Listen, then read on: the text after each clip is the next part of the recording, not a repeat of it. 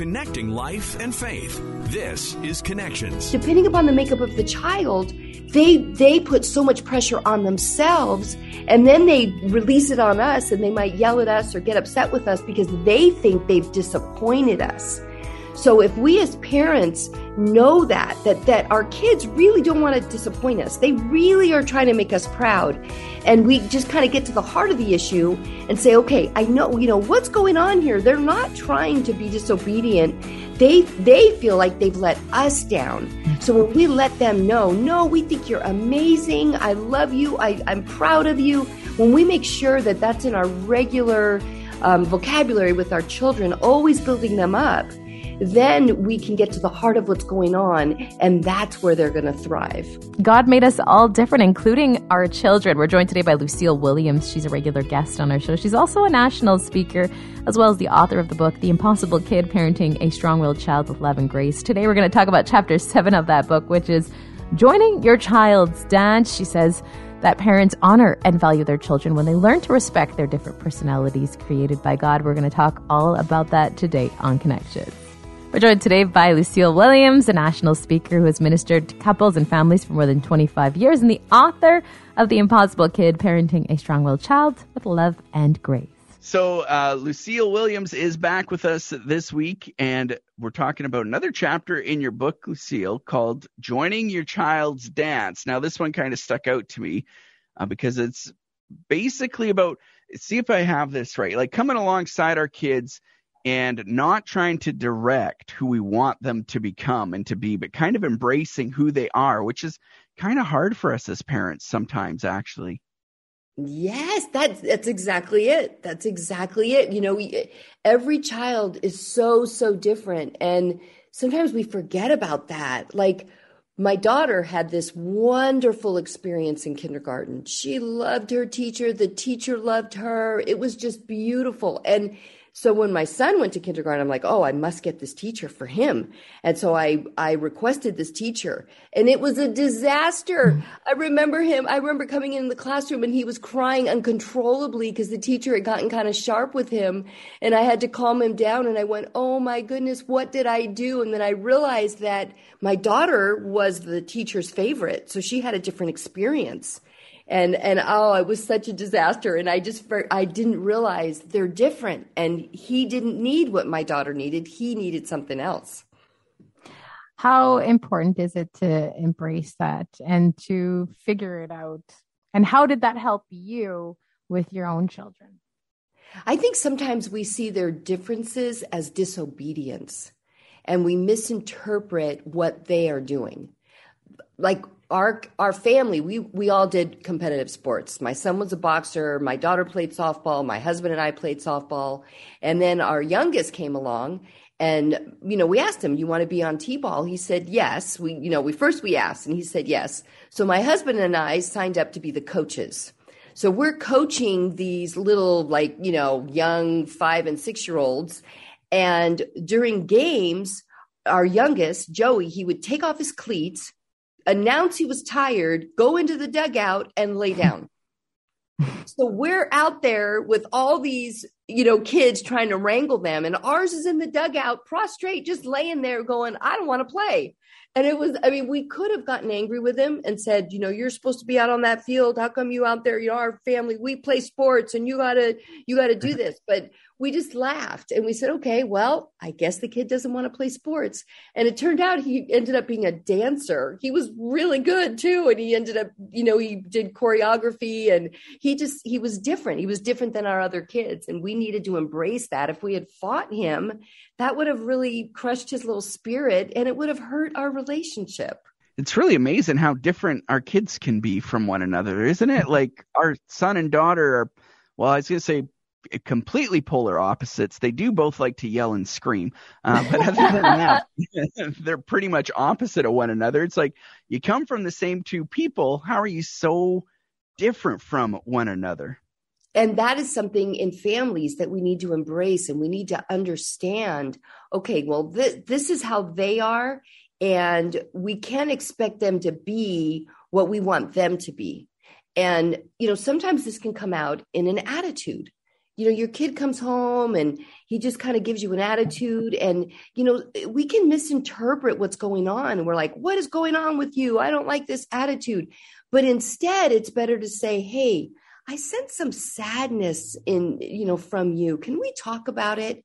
And sometimes if you get to the heart of your child and they sit down with you and they tell you, well, I want to do this, but I think you want me to do that.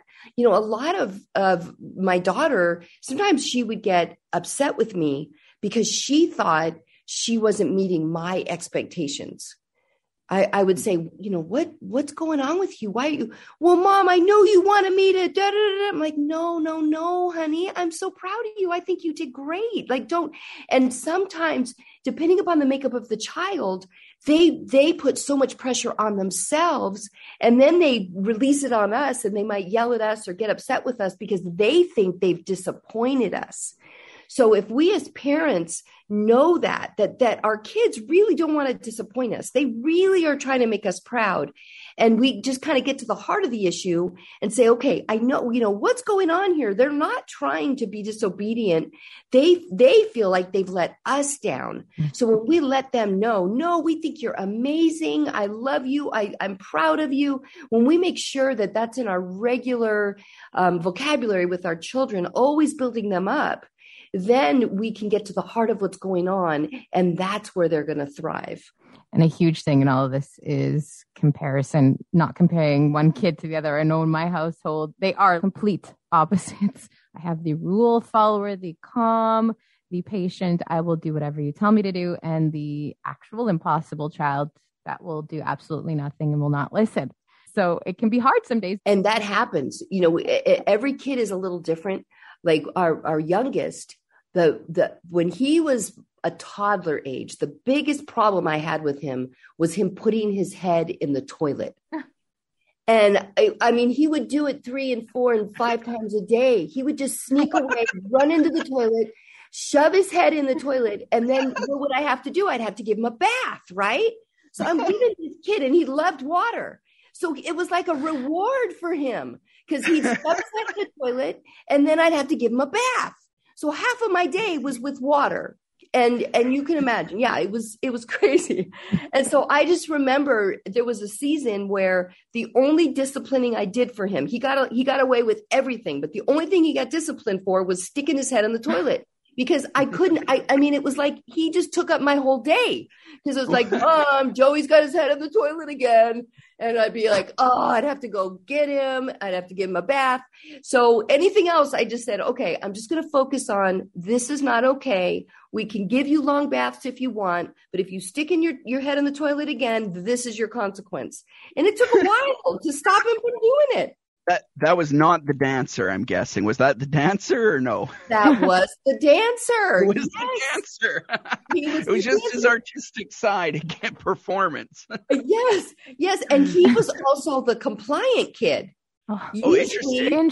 Very interesting. He was the compliant one. Those are sneaky ones. That's the thing. The impossible ones, those are the ones you can mold, and, they're in your face and you're working with them. And those are the ones that turn out to be the leaders and shakers. But those compliant ones, when you say, hey, don't do this, like that was Joey. I'd say, I'd just look at his little face and go, hey, don't do this. Mommy doesn't want you to do this. And he'd go, okay, Mommy. And then he'd go off and, he'd be a good kid most of the time. And then he would run out the door, and we'd have to go find him in the neighborhood because we didn't know he was gone. It's like he was so sneaky. He was just a sneaky little kid. And that one was a lot of times harder. And those are the ones sometimes you really need to watch a little closer. Very, very interesting. With the comparison thing, another thing that we as parents will do is compare our parenting and compare the way that other people are parenting. And then that can turn into an absolute huge headache when all we need to do is, like you said, embrace our child and embrace who they are. Yes. And that's one of the worst things you can do as a parent is watch somebody else with someone else's kid, because every child is different. Like, you don't know, like you might be in a restaurant and they are wonderful children, And then at home, they might have been total, nightmares. Like there have been times where, my daughter will have the kids out and they have just been giving her a hard time all day. And she's just ready to pull her hair out, and we'll be in a public place. And she's like, for her, it's like, I'm done. And she'll give them their little tablets, those little tablets the kids have, because she's just like, either I'm going to kill you or I'm going to give you your tablet. Obviously I'm exaggerating there. And then, strangers will come along and go, oh, they're so good. And they have no idea what transpired before that my daughter was at her breaking point. And she's like, I cannot handle you two anymore. Here, take your tablets. And we just don't know, every child is so different. And the way the dynamic in homes and the interaction between parents and child, it's just different for every single child. And some kids are just easier. They just have an easier personality. They're just more compliant. And other kids are the ones that are like in your face kind of kids, where like, why do you want me to do that? I don't want to do that. What do you mean you want me to go to my room? And, and other kids are like, go to your room. Like, okay, mommy. And they just go and take time out. And so to compare what's going on in our family with other families, it's just not fair to do that to yourself, because you don't know what's going on in that family. You just see a little snippet when you're out in public or when you're at their house for dinner or whatever. And, you just got to stay in your lane and go, okay, this is my kid and this is how they are. And that's what matters. I was just thinking of that because the other weekend we had a little play date Easter egg hunt on Easter weekend. And my wife was like, yeah, their kids like ate everything on their plate at lunch and this and that. And I was hard on both my wife and I was like, see, we just need to be better parents. We need to be stricter and they can behave like that. But who knows what happened when we left the house, right? And it was probably a gong show for those parents too, fighting over the Easter candy and stuff. So right. And, on the whole eating thing, I had kids on both sides of the spectrum. My daughter, she would just eat and eat and eat till she was 6. So I used to have to monitor her. And then my son, the one that came in after her, didn't really want to eat. And he would use food to try to manipulate me. Like he would be like, I'm not going to eat that. And so I had kids on both. So just because a kid is eating doesn't mean that they're well behaved. It just means they like to eat. That's a great point. I like that line, actually. It's a great reminder. That was the case. It doesn't mean they're well behaved. So it's true. What's been the, I don't know, what was the most eye-opening part in this journey for you? Now that like your kids are growing, right? And you're looking back at all these years with the biggest lessons you've taken away from this then.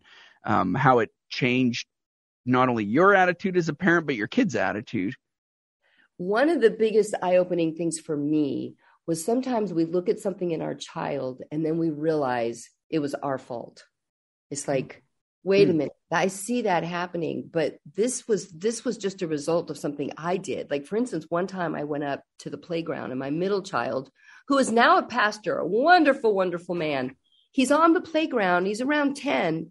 And I'm watching him play and he's going up to these girls and he's throwing them to the ground. And I'm sitting in my car and I'm horrified. I'm like, what in the world? Who is this child's mom?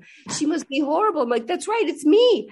And I got so angry with him. I'm like, how could he act like this? Of course, you can't go on the playground because all the rules and everything. So I go home and I'm just like, Lord, what in the world? Why is this child doing this? And of course, you have all these things of what you're going to do to him. He's going to be grounded forever and, all this.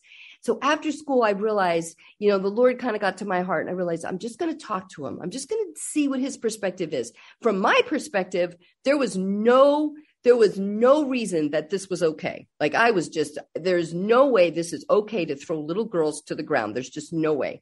So I'm like, okay, but let's have a talk with him. So I get him home and I'm like, Tim, I watched you on the playground today and I saw you throwing the girls. Why would you do that? He's like, oh, Mom, it's a game. I'm like, what do you mean a game? And then as we talked, what he revealed was that his sister was older and tougher. And they would play like that all the time. In fact, like we would have games. One of our family games, my husband would go in the living room with the kids and just let them destroy the living room. They would like wrestle around, and they'd wrestle with their dad, and they'd be throwing each other to the ground, and cushions would be flying. And that was just a fun game for us. So him and his sister was really rough. And so he was the one that usually got thrown to the ground. And so he just thought that's how you played with girls, because that's how he played with his sister. And I realized, oh my goodness, we have taught him that you could be rough with girls. That's our fault. That wasn't his fault. That's how he played with his sister. He had no other reference point other than the way he played with his sister. And so I realized that he was a sweet kid. And when I talked to his teachers, he would help the other kids at school. He would tell girls that their dresses were pretty and things like that. But that was a parenting mistake, not his mistake, because he was doing that. And once I explained to him that you don't play like that with other girls, your sister's kind of rough and that's different. But once I explained to him, you treat other girls respectfully, and he was always very respectful to girls after that. But it was something I had failed to teach him. So it was my fault, not his. So huge in parenting is realizing and just opening up our eyes to see what's actually going on and the impact that we have on their lives. Very much. Yes, exactly. And we're talking about parenting, but me, I got to bring it back to church sometimes too. And this is like great for the church actually, right? And so often we can look at others and get frustrated, right?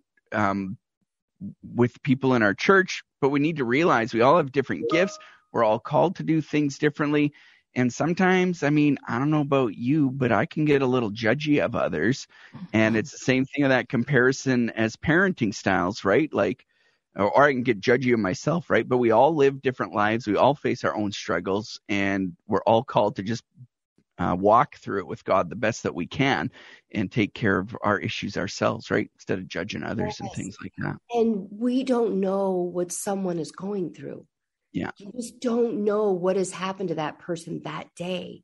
And, sometimes when I see someone struggling or they seem unkind at church, I'm thinking, oh, something's going on with them. I don't say, oh, that was me. I'm thinking, wow, something's going on. Like, there's a story. There was a guy on the train with his kids, and the kids were completely unruly and running around the train, and he wasn't really doing anything about it.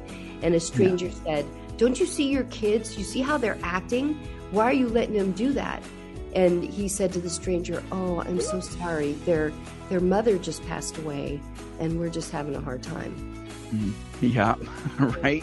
When you get the whole picture, it changes the way you look at it. God made us all different and created us as their parents. Yes. For people who want to pick up your book, want to learn more about you, how do they go about doing that? Yes, it's The Impossible Kid, Parenting a Strong-Willed Child with Love and Grace. You can get it at any bookstore or on Amazon, and you can also find me at lusays.com, Lusays. Thank you again for joining us. Thank you for having me. It's been a pleasure. Always a pleasure to talk to you guys. And thank you so much for joining us and for listening today. Don't forget to subscribe. We'll talk to you again on Connections.